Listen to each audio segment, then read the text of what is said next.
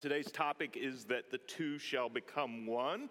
We're working out of Ephesians 5 today, which is one of the more meatier and substantial passages in all of the New Testament about marriage, and even references to the Old Testament. And so there's a lot that could be said, and inevitably I will come up short of all that could be said.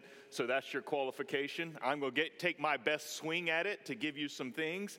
I'm going to take a turn to some practical applications of these things today, and so my general qualification is that you may find some of those extremely offensive and not helpful, and that's okay.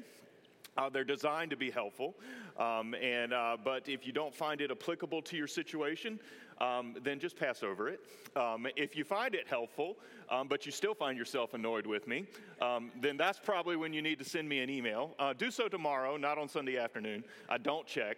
But do so tomorrow, and I'd love to spend time with you to talk about it. These things are important.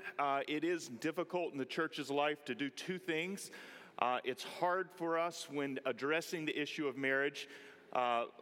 Oftentimes we fail to do so from a weak theological basis. Okay, that is, we go so practical that we don't theologically reflect on what the scriptures are saying and take all that on board. But then at times when we get so theological, we don't get practical enough.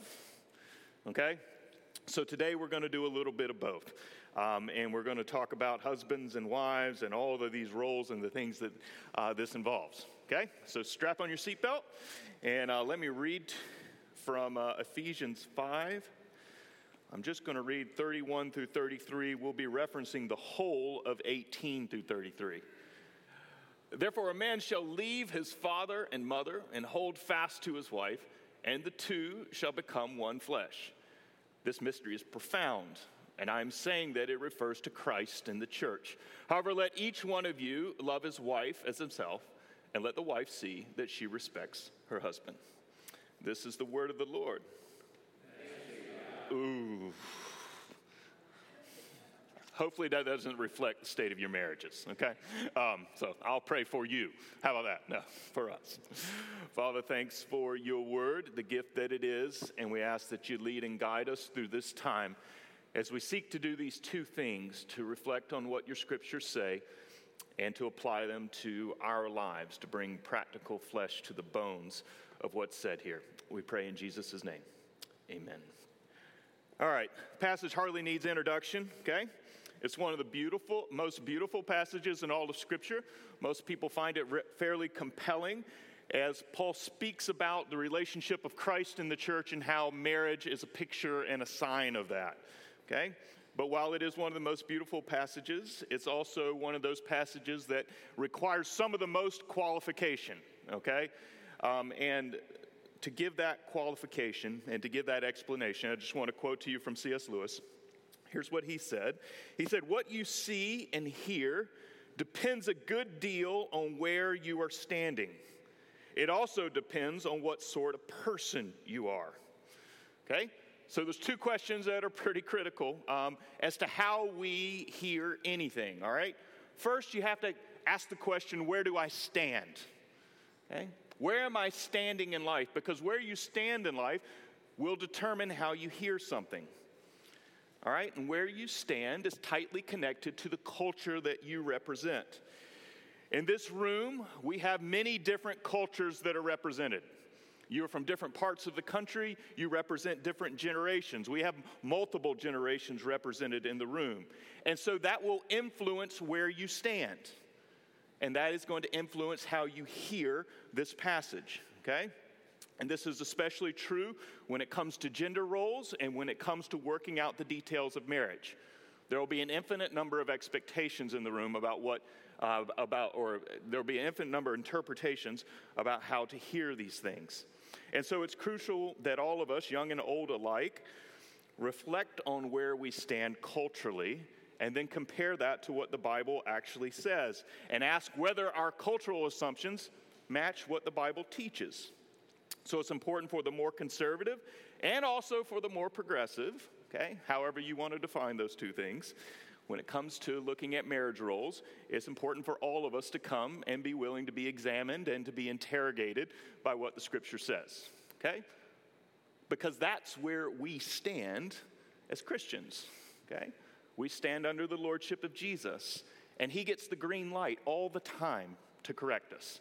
He gets the green light to criticize us, okay? And we need to always be open to that and hearing it fresh. And so the second question is, what sort of person am I? And if we're really going to hear Scripture's commands, especially when you arrive at the household codes of Ephesians 5 and 6, okay? This is where Paul starts meddling, all right? He gets into the practical details of life. But when we get down into that household context, we have to have the context for what he's saying. In chapter 5, it begins with a call to imitate God by living and walking in love in the same way that Jesus loves us, okay? He was a fragrant offering to God, and so we're called to walk in that same love. That's the context of chapter 5, all right? And then Paul reminds us that we are to love because we are God's beloved children. God rescued us from spiritual death through Jesus, and now we're to walk in that way, all right? And so this is what it means to be God's workmanship. That's what we're called in chapter 2. That God's workmanship walks in the way of love after Jesus' example. Now, why is that exactly important? Because what kind of person we are will deeply impact what we hear. Okay? If our starting point is our personal rights, or our starting point is our right to define ourselves as to how we want to be understood in the world, or if our starting point is our personal authority and powering up on other people, then you will inevitably mishear this passage, okay? But if your starting point is a genuine desire, as one who's been rescued by Jesus, to follow him, then that gives you the proper orientation. That is the orientation that gives Jesus the green light, okay? That he gets to be the one who defines your life. He gets to be the one to tell you how to order your marriage. He gets to be the one who can correct you in the midst of your maybe good marriage that's also disorderly, okay? So that's how we're going to approach this, because once we understand where we stand, and once we understand what sort of people we are, we can then begin to ask the important questions of this passage. And that important question, there are 3 of them that we're going to ask and answer this morning, okay? The first one you find there on your outline is, what does a healthy marriage require? Here's the answer. You can write it down, that a healthy marriage requires submission. Mutual submission, freely rendered for the good of the household. That's what a healthy marriage requires. If you look at with me in verse 18, you'll see how this entire section of Ephesians is developed. Okay? Now in verse 18, we're instructed not to get drunk with wine. Okay? But rather, we are to be filled with the Spirit. Follow with me there. And do not get drunk with wine, for that is debauchery, but be filled with the Spirit. Now, Paul is then going to give 3 what we would call participle phrases that explain what it means to be filled with the Spirit, okay? In verse 18 and 19, he says, singing and making melody to the Lord in songs, hymns, and spiritual songs. That's the first thing you're to do in light of being filled with the Spirit, all right? Sing and make melody. The second is that you're to give thanks always for everything to God the Father in Jesus' name. Now, does that mean some things? Does that mean the things that are just going well? Everything, okay? We are to be a people that are filled with gratitude, who learn to give thanks to God for all of the things that are in our lives, the good and perhaps the more challenging, all right? That's the second thing about what it means to be filled with the Spirit. Third thing, an important thing for us here, verse 21, submitting to one another out of reverence for Christ. Now, this is really important in verse 21 because it is the turn right before Paul is going to speak about the Christian household. Before he addresses husbands and wives, he says what it means to be filled with the Spirit is to be a submissive person. Okay? And then what he's going to do is fill out what that means for the Christian marriage, for husband and wife, okay? And it's going to take on some different applications. But because God is committed to us in Jesus, we're committed to this kind of way of life, submitting to one another out of reverence for Christ. And this involves loving others and submitting ourselves to others, laying down our lives, being a fragrant aroma and sacrifice. This is what kind of people we are. This is what we aspire to be. And so now what we're going to find in the rest of the chapter is that mutual submission that we're called to is going to be defined for us and how it plays out in the Christian home. And that is going to run from 5:22 all the way through 6:9 because he's going to address children. He's going to address the relationship between employers and employees. He's going to address all kinds of things, but we're going to focus on this idea of husband and wife. Now, when a lot of people think about Ephesians 5, and we need to go ahead and address this quickly, as they get into the specifics, specifically when you look at the first phrases here of verse 22, wives, submit to your own husbands as to the Lord. People immediately hear a statement of inequality, all right? And that's just a modern mindset. It reflects a cultural attitude, and it is somewhat understandable. People just immediately think that this is addressing wives as people who are unequal to their husbands.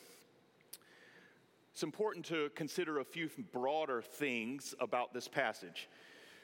Because in Ephesians 5:22 through 6:9, this is what we would call a household code, all right?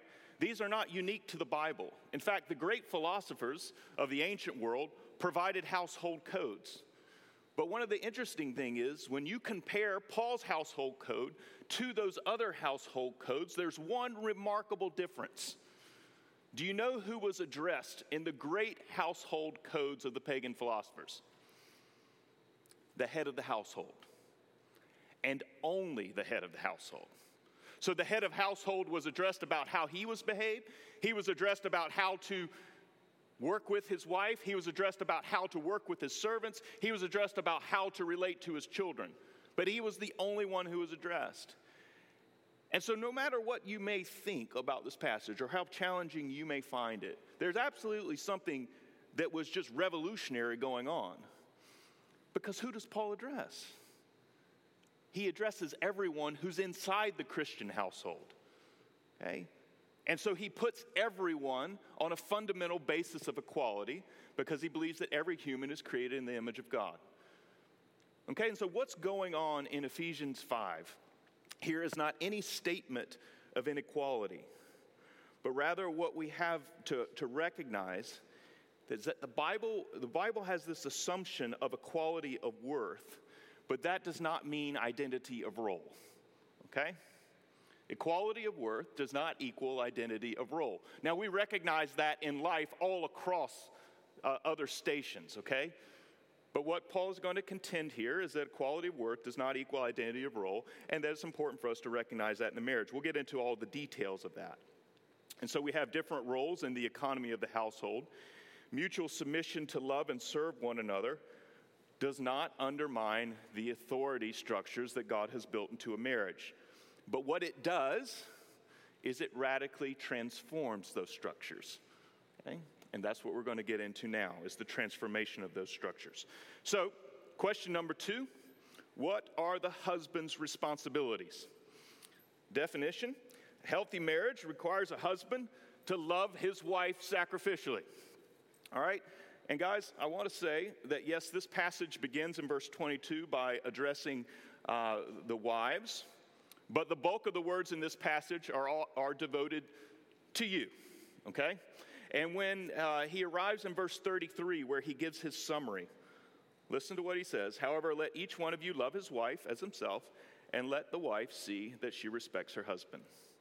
All right? And so that's the summary that we're mostly going to be working out of. So a healthy marriage requires a husband to love his wife sacrificially. Verse 23 in this passage, we learn that the husband is the head of the Christian household. All right? As Christ is the head of the church, so the husband is the head of the Christian household. He's assigned that role, but unfortunately, this headship culturally has been misunderstood and it has been misapplied. A husband's headship is not a sovereign right to self-centered behavior. Okay? He's not the dictator of a home. He's not the king of that home. He's not the ruler or the tyrant. That this idea of headship in the Christian home is not to inspire the attitude of what I say goes. Okay? But this is how this has often been passed down through culture. But rather, the office that God assigns to the husband as the head of the household is that he is to put aside his own interest in order to advance the interest of his family. He's to advance the interest of his wife. He's to advance the interest of his children where that's relevant. And so his role is to serve the whole, that is, every interest of the family at cost to himself. That's what the godly husband does. Headship is theologically defined by our understanding of what Jesus does for us. Okay, and this is where we cannot escape theology when we talk about marriage. Because where does Paul directly go? He goes to the mystery. That the relationship of husband and wife is related to Jesus' relationship to the church. And so as a husband, you exist to oversee the overall health and vitality of everyone in the household. Okay? This is what it means for the husband to be, if you want to use the phrase, in charge. You're in charge by laying down your life for the good of everyone around you. Okay? Now let's get practical. What exactly does that entail? Okay? This is where I'll get into cultural matters and where I'll address some of the weaknesses that I've experienced as a pastor and some of the weaknesses that I've experienced as a husband. All right? What does this entail to be a sacrificial spouse? First, it means that you are emotionally and spiritually connected with everyone in the household. Okay? If you're going to lay down your life for your household, if you're going to sacrifice for them, it means that you have to understand what's going on. Okay? You can't be vacant. You can't be absent. You have to know what's going on, and you can't think that this stuff just belongs to a mother's role, perhaps. Okay? That is a kind of sexist approach. How can you possibly provide leadership if you don't know what is happening on the ground? Okay?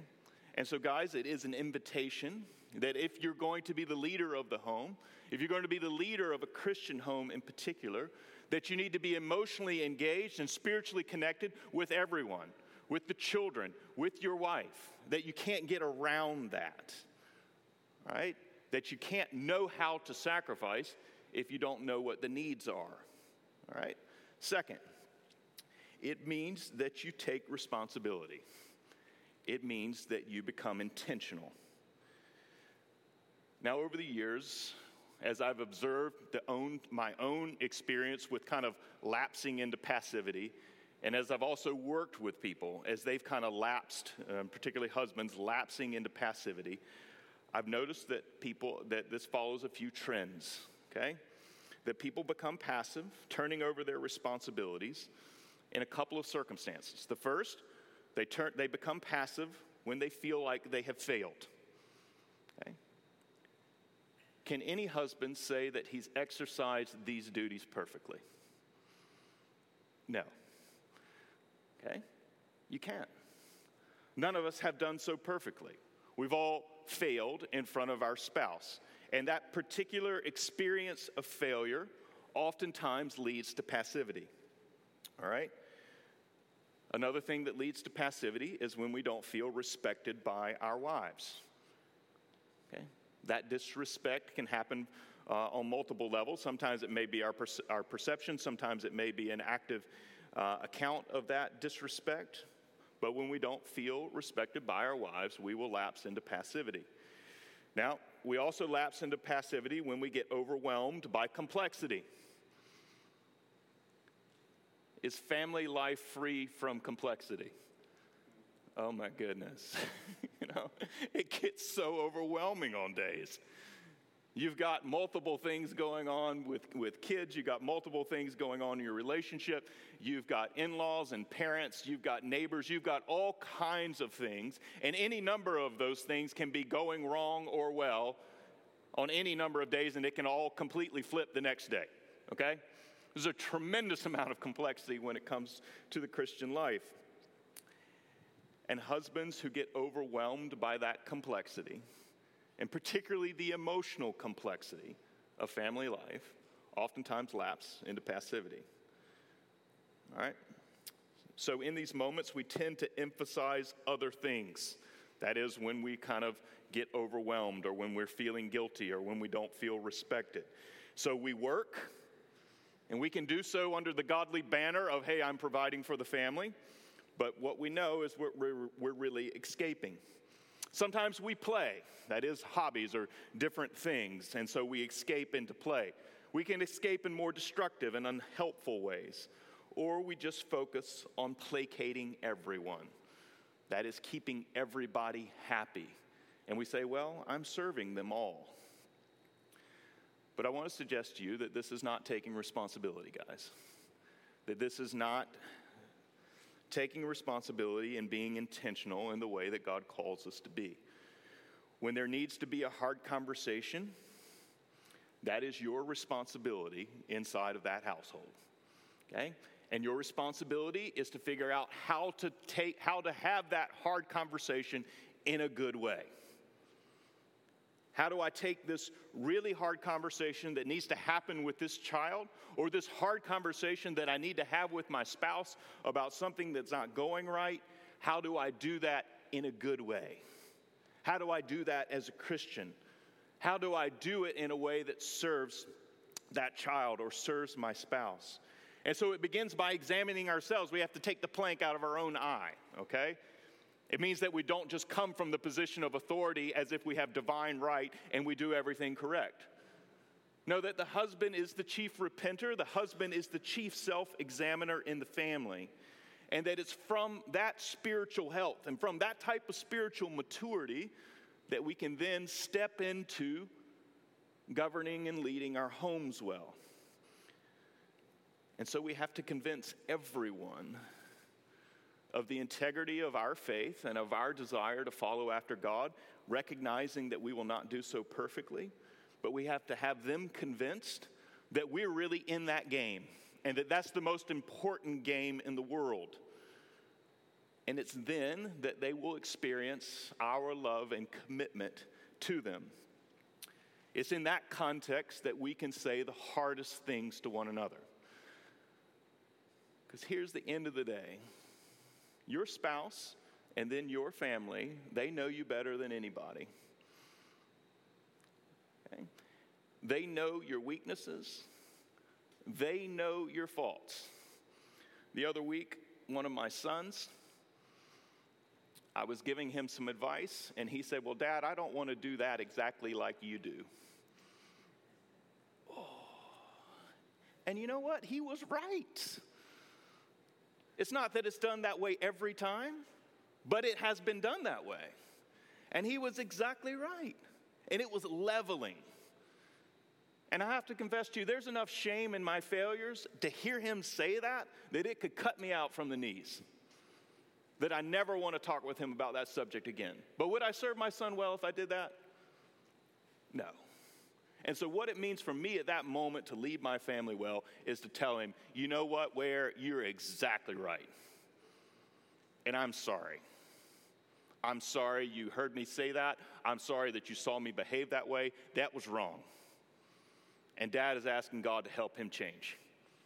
And so for me to be the governor of my family that day meant that I had to be the chief repenter. Okay? And then say, but let's talk about how that can go better. And let's talk about, for you, what it means to have a better course. Okay? And what it means for you to address conflict well and to work through these things. So, guys, everyone has to be convinced in the family of your integrity in front of God. That is, for your desire to be repentant and leading and listening, okay? And then knowing that you come to them in that type of love. All right, this is what it means to take responsibility, to be intentional, is you have to take responsibility for your relationship with God, and then you take responsibility for your relationships with everybody in the household. Because what it means for you to lead is to oversee and to steward the health of that whole system, okay? Third thing here, what does it entail? It means that you nourish and cherish your wife. Now, this is verse 29. For no one ever hated his own flesh, but nourishes and cherishes it, just as Christ does the church, because we are members of his body. This is how we're to relate to our wives. Nourishing and cherishing. And this is where it's important for us to push back against cultural definitions of love that we're bombarded with every day. We're told that love is about self-fulfillment, that it's an emotion, it's a psychological state of happiness. But love in the Bible is defined very differently. It's a choice. It's an orientation to life. And guys, what you have to decide in your marriage is, am I going to love my wife? Not theoretically, not in the abstract, but each day, 7 days a week, 24 hours of that day, except perhaps you get some off time while you sleep, however well you sleep. But you have to decide, am I going to make this conscious choice to nurture and cherish my wife in the way that Jesus does the church? Now, what we tend to do is think in terms of reciprocation. That this is kind of a relationship in which there's a 50-50, okay? That I'll love when I am kind of feeling that she's responding, right? What's the problem with that equation? We're so sinful and warped that we will always find the deficit on the other side, okay? We're going to be sitting there thinking, they're not coming up to snuff. They're not getting it done, okay? That will always be the equation for us. But here's the end of the day, it's not a formula. What you're called to is not a 50-50. You're called to 100%. And so guys, with 100% of what you have, with 100% of what you are, nurture and cherish your wife. You love her. You initiate towards her. It means that we love and serve her. It means that we listen to her. It means to recognize that she has gifts and capabilities, capacities that you don't. It means that she's better that you recognize she's better at things than you. It means that you sacrifice so that she shines, so that she reaches capacity and potential. And it means that you challenge her where she's weak, in the same way that she will for you. And so specifically, we take responsibility for cultivating that relationship and cultivating our wife and seeing her flourish in all of her beauty, in all of her gifts, and all of her responsibilities to God.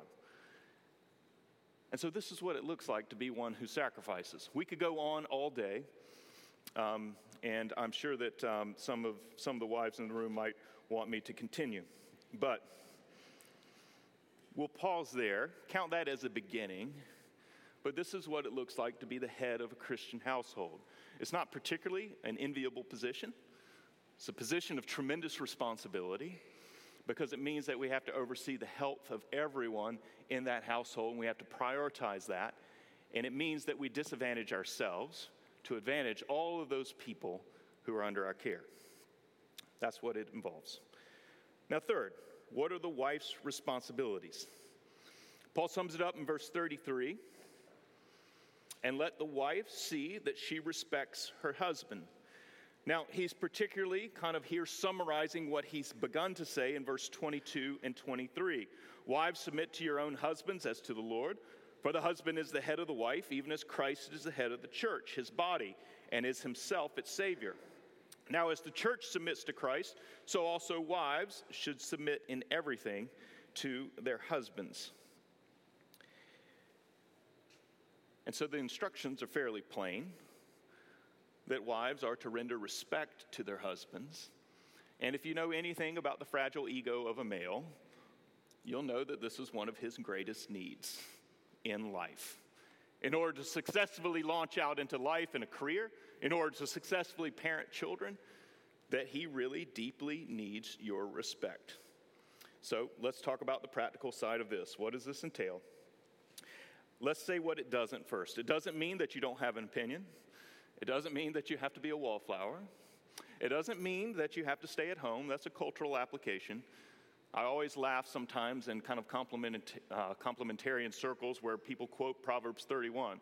And it's the best I can tell from Proverbs 31. This was a very industrious woman, very committed to the economy of the household and what's going on, all right? Extremely engaged, all right? So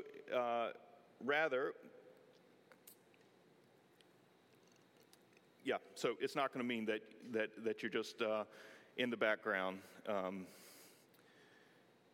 with no engagement. But it is going to require some things of you. It requires that you choose to respect your husband despite his failures and despite his weaknesses. In working with couples over the years, where the husband in particular feels disrespected, where he feels undercut by his wife, and talking with the wife, she will inevitably say, well, we didn't get here overnight. And it's important to affirm, yes, we need to talk about that. Okay, and we need to get into all of that story. We've got to mind that and get into all the things that have taken place. But it's also incredibly important to recognize that respect is a choice, just like loving and cherishing and nurturing is. Okay? And that in the same way that a wife longs to be nurtured and cherished and loved, so a husband longs to be respected. And so it means that for wives where your husbands have failed, that you need to really dig deep and learn how to exercise forgiveness. There's perhaps no place that's more challenging to not have a long memory than in a marriage. But we have to truly forgive one another's failures. We see the worst sides of one another.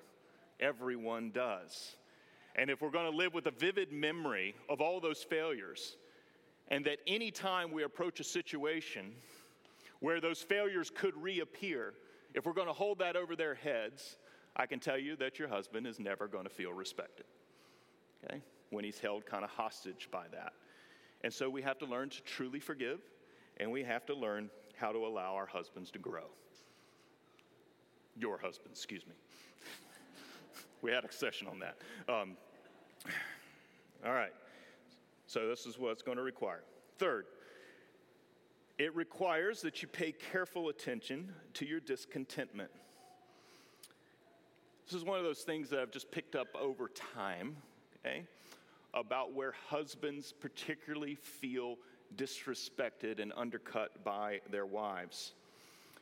It comes in a strange form, but it's just the particular struggle of wives where they become discontented with their situations in life or their relationships or how exactly life is going.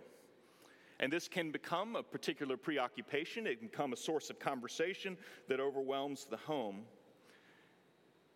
And in working with women over the years,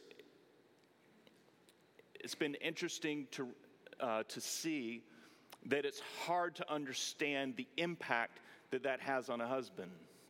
But this is the impact. When the husband experiences the discontentment of his wife, the way that he often interprets that is that he's not providing adequately for the home. And so over time, as that discontentment continues to grow, it continues to erode the foundations of his respect. And so if the discontentment is, if we only had a little bit more money and could do this for our son, if we could only do this for our daughter, if we could only provide for the college education that our parents provided for us, if we could only go on that vacation, if we could get them a car when they're 16, but, we just don't have enough. All of those types of things, and they exist from birth till well into adulthood, okay? All of those types of things I'm just asking you to be aware of. That discontentment can really erode at the foundations of your respect for your husband. So please pay attention to that. Fourth, it requires that you not compare him to what another husband appears to be on a superficial analysis. This is an important one. That it is very easy to look out into the world and to see someone who you think is just a shining example of what you want your husband really to be. And here's the thing. This is just the old adage that the grass is always greener on the other side. Because what's the reality? The grass is brown everywhere. This is the reality. And it's not that everybody's completely awful or depraved, but the reality is that every person has their challenges, has their weaknesses, has their sets of sins. And if you get to know them well enough, guess what? You'll run into every one of those, all right? And it's easy for us to romanticize about other people and to say, well, you know, if you could only be like so-and-so. And ladies, I just want to suggest to you that there's nothing more undercutting for men than this. That it can fill them with a sense of failure and comparison and devastation that's particularly difficult to recover from. Okay? And so be careful. And what we're talking about here really is guarding your heart, okay? And understanding the relationship of the heart to your marriage and the things that become expressed to your husband, okay? That these do oftentimes turn into him feeling disrespected. And finally, and this is related to what we did on the first week, it means that you also recognize what your husband cannot do, okay? Your husband is a gift to you. He does many things, okay? And you should lean on him. You should rely upon him. But one of the things about respecting your husband is respecting that he has a limited place in your life. And your husband cannot be God for you, okay? And so you need to respect that limited role that he does have. That he can't fix all the anxieties and concerns, the burdens and the cares of the world. He needs to listen to those. He needs to be concerned about them. But those things can only be resolved in you going to God. Those things can only be handled by Jesus. And so, yes, he is there to bear your burdens. He is there to go with you. But you also have to recognize that there are very human limits to who he is. And that's part of what it also means to respect him. Now, let's wrap this back up. Helen Rowland, she's a writer on marriage, and she says this, and it's perhaps one of the clearest things I've ever read about marriage. Marriage is the operation by which a woman's vanity and a man's ego are extracted without anesthetic. And guys, that is what's going on. I remember a couple of years into marriage, I told Melissa, it feels like our marriage is like the sanctification vice grips. And I didn't expect that fully when I stepped into it. But God was extracting things without much anesthetic. It felt like I had a private investigator in my life, you know, looking into every corner and turn, and things that I was able to keep shielded from many people were all of a sudden under a microscope and exposed. And what was I going to do with all that? And it was after some good counsel and after some hard work that I began to see that this was God's invitation to me, that my wife was a gift, and that I needed to take God's invitation to allow him to extract those things from my life without anesthetic. But here's what happens when we fail to do this, okay? When we fail to allow our marriage to be that rough operation, okay? Husbands will fail to take ownership for the family in that comprehensive sense, and then wives will struggle to respect their husband. And this kicks off a cycle, okay? Self-reinforcing cycle. In the absence of respect, men tend to become more passive and less intentional with the family. This amps up the wife. She feels isolated and uncared for, while he shuts down in the face of increasing emotional complexity. It just becomes a spin cycle. Small things become big things.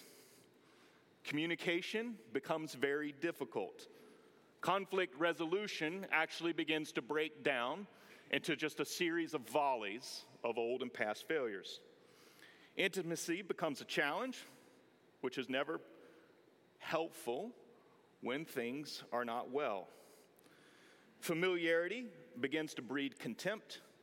Resentments grow strong. And the remembrance of past failures grows even stronger. And so what ends up happening is we kind of negotiate a truce where we retreat into our corners and we figure out how to coexist.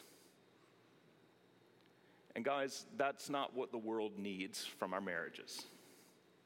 What the world needs is for the institution of marriage to be redefined in Christian terms. And it doesn't mean that you will have the perfect and glamorous marriage. But what it needs from us is to kind of take up this very theological and also very practical task of mutually submitting ourselves to one another and taking up the roles that God has given to us. I'm going to give you a practical exercise here that you can perhaps apply this week if you desire to do so. This comes out of real-time Colson family life together. Melissa and I had moved to Washington, D.C. to plant a church. There was a turnover in the administration that was taking place due to the electoral vote that year. And all of a sudden, 10% of my very small number of people that were gathering to plant that church were unemployed. Many people moved away. And so all of a sudden, what had seemed like a great idea to pick my family up from Memphis, Tennessee, and move to Washington, D.C. was not looking so great. And I was getting good questions at home, like, what's your plan for if this doesn't work out? Well, we got the money in the bank, in the church planning fund for a paycheck for a year, I could say. We'd also been married 7 years. We had 2 little blonde devils. They were very needy at that point. They required a lot of energy. They were 2 and 4, 3 and 5, somewhere in there. It was all hands on deck. We were working hard. We were exhausted. We had gone through a lot. We were struggling to then communicate well. We had transitions going on. Things were tough. And so finally, in the midst of a lot of failed attempts to address it, I just came up with a practical exercise for us. And I'm sure I stole this from somewhere, okay? I just can't remember. It was 14 years ago, all right? But I want to give you a practical exercise, all right? So this is going to take multiple days, but I want you to write down 3 things that you're thankful for in your spouse, okay? And then you sit down and you share those with one another. Don't veil a critique and be specific, all right? Give examples. Tell them why each of these things is important to you. I want you both to do that, all right? This is the exercise of what it means to be filled with the Spirit and to give thanks, all right? And before you address really hard things, okay, particularly if you're feeling stuck in your marriage, you need to remember to give thanks and to be filled with gratitude for your spouse. So do not do this exercise without beginning there. If you do, you have no permission from me. It's not on my dime. Don't call me. Kidding. But please take up the exercise first with gratitude. Now, second, write down 3 areas that you would like to see change. Each spouse gets a green light to speak without being interrupted. All right, the other spouse listens, asks questions to clarify at the end, and repeats back the 3 concerns. Free from interpretation, just stating what the concerns are. All right? Now, what I would like you to do then is pause. Take a day. The next day, come back. After giving some time to reflection and prayer, then I'd like you to have another conversation about those 3 areas of stated weakness. It's really important. And you take some ownership for the areas where you can see the need for improvement. And then on the next day, you can start the process of flipping the roles. Okay? So this is going to take you 5 days. If you're in a kind of hard spot in your marriage, you need to expect that's going to take a lot more than 5 days. Okay? And so some of you may go, no, that is way too much. Your marriage is worth it, okay? And it takes constructive time. It takes spiritual time. It takes reflective time. It takes a lot of intentionality. And I would say that the lack of intentionality is oftentimes what kills the health and vitality of people's marriages. So take up a practical exercise that's fairly easy and listen to one another. Value what's being said. Also affirm one another. And one of the most important things is when you share those areas of weakness, you can critique, but I would encourage you not to criticize. Okay? Now let me draw the distinction there. Critique is when you share something specific.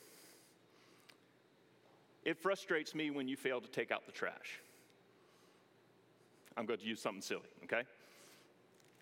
Critique, that's a good one. Criticism, you never take out the trash. All right? Do you see the difference? There's a globalizing here that condemns the person and doesn't leave them any room, okay? Because he's going to be able to think of one area where, oh no, I took out the trash on Tuesday, you know. Are you in a productive conversation at that point? Violently shake your heads, no, you're not. But someone can do something with, it's frustrating to me when you don't take out the trash, okay? He can do something with that. He can say, you're right, I have not done that well, okay? Now, you're going to be talking about bigger things than the trash, hopefully, okay? But I just give you that silly example so you know how to do that, because criticism, that globalization, is the killer of good conversation. Also, just remember to please listen, okay? Defensiveness is the other immediate killer of the process, all right? Mike Mason, I got to end here. Oh, my goodness. Mike Mason, in his book, The Mystery of Marriage, it's one of the best marriage books I've ever read. It's more on the philosophical and the kind of theological side. It was written by a young guy who was a seminary student who was engaged. J.I. Packer was asked to write the foreword. This guy was actually a student of Packer's, and Packer writes in the foreword, I would have never thought I would have written an endorsement for a book written by an engaged man who was one of my students. And then Packer, who'd been married for over like 50 years at this point, says, this is the best book I've ever read on marriage. It's extremely thoughtful. But he explains that every marriage arrives at that place where husband and wife stare at each other from opposite ends of dry and hard ground. That this inevitably happens in every marriage. We find ourselves in these places. And it's in that dry, hard ground that God has appointed that we grow a garden. The soil is hard, it's clay, and most would assume that nothing can grow there. But guys, what we have to remember is that there's always a way out. For every marriage and for every problem that it encounters, there is always a way out. And that way out is that mutually submissive, sacrificing love. That is the way out. And so where our culture defines the way out very differently, we as Christians take up an invitation from God to be like Jesus, to submit to one another, to love one another, to lay down our lives for one another. So take up that calling. Let that redefine the institution of marriage. Let that redefine your life together as well. I'm going to pray, and we got to go. Father, thanks for the time, and we ask for your help. Give us wisdom in applying these things and working it out. We ask in Jesus' name, amen.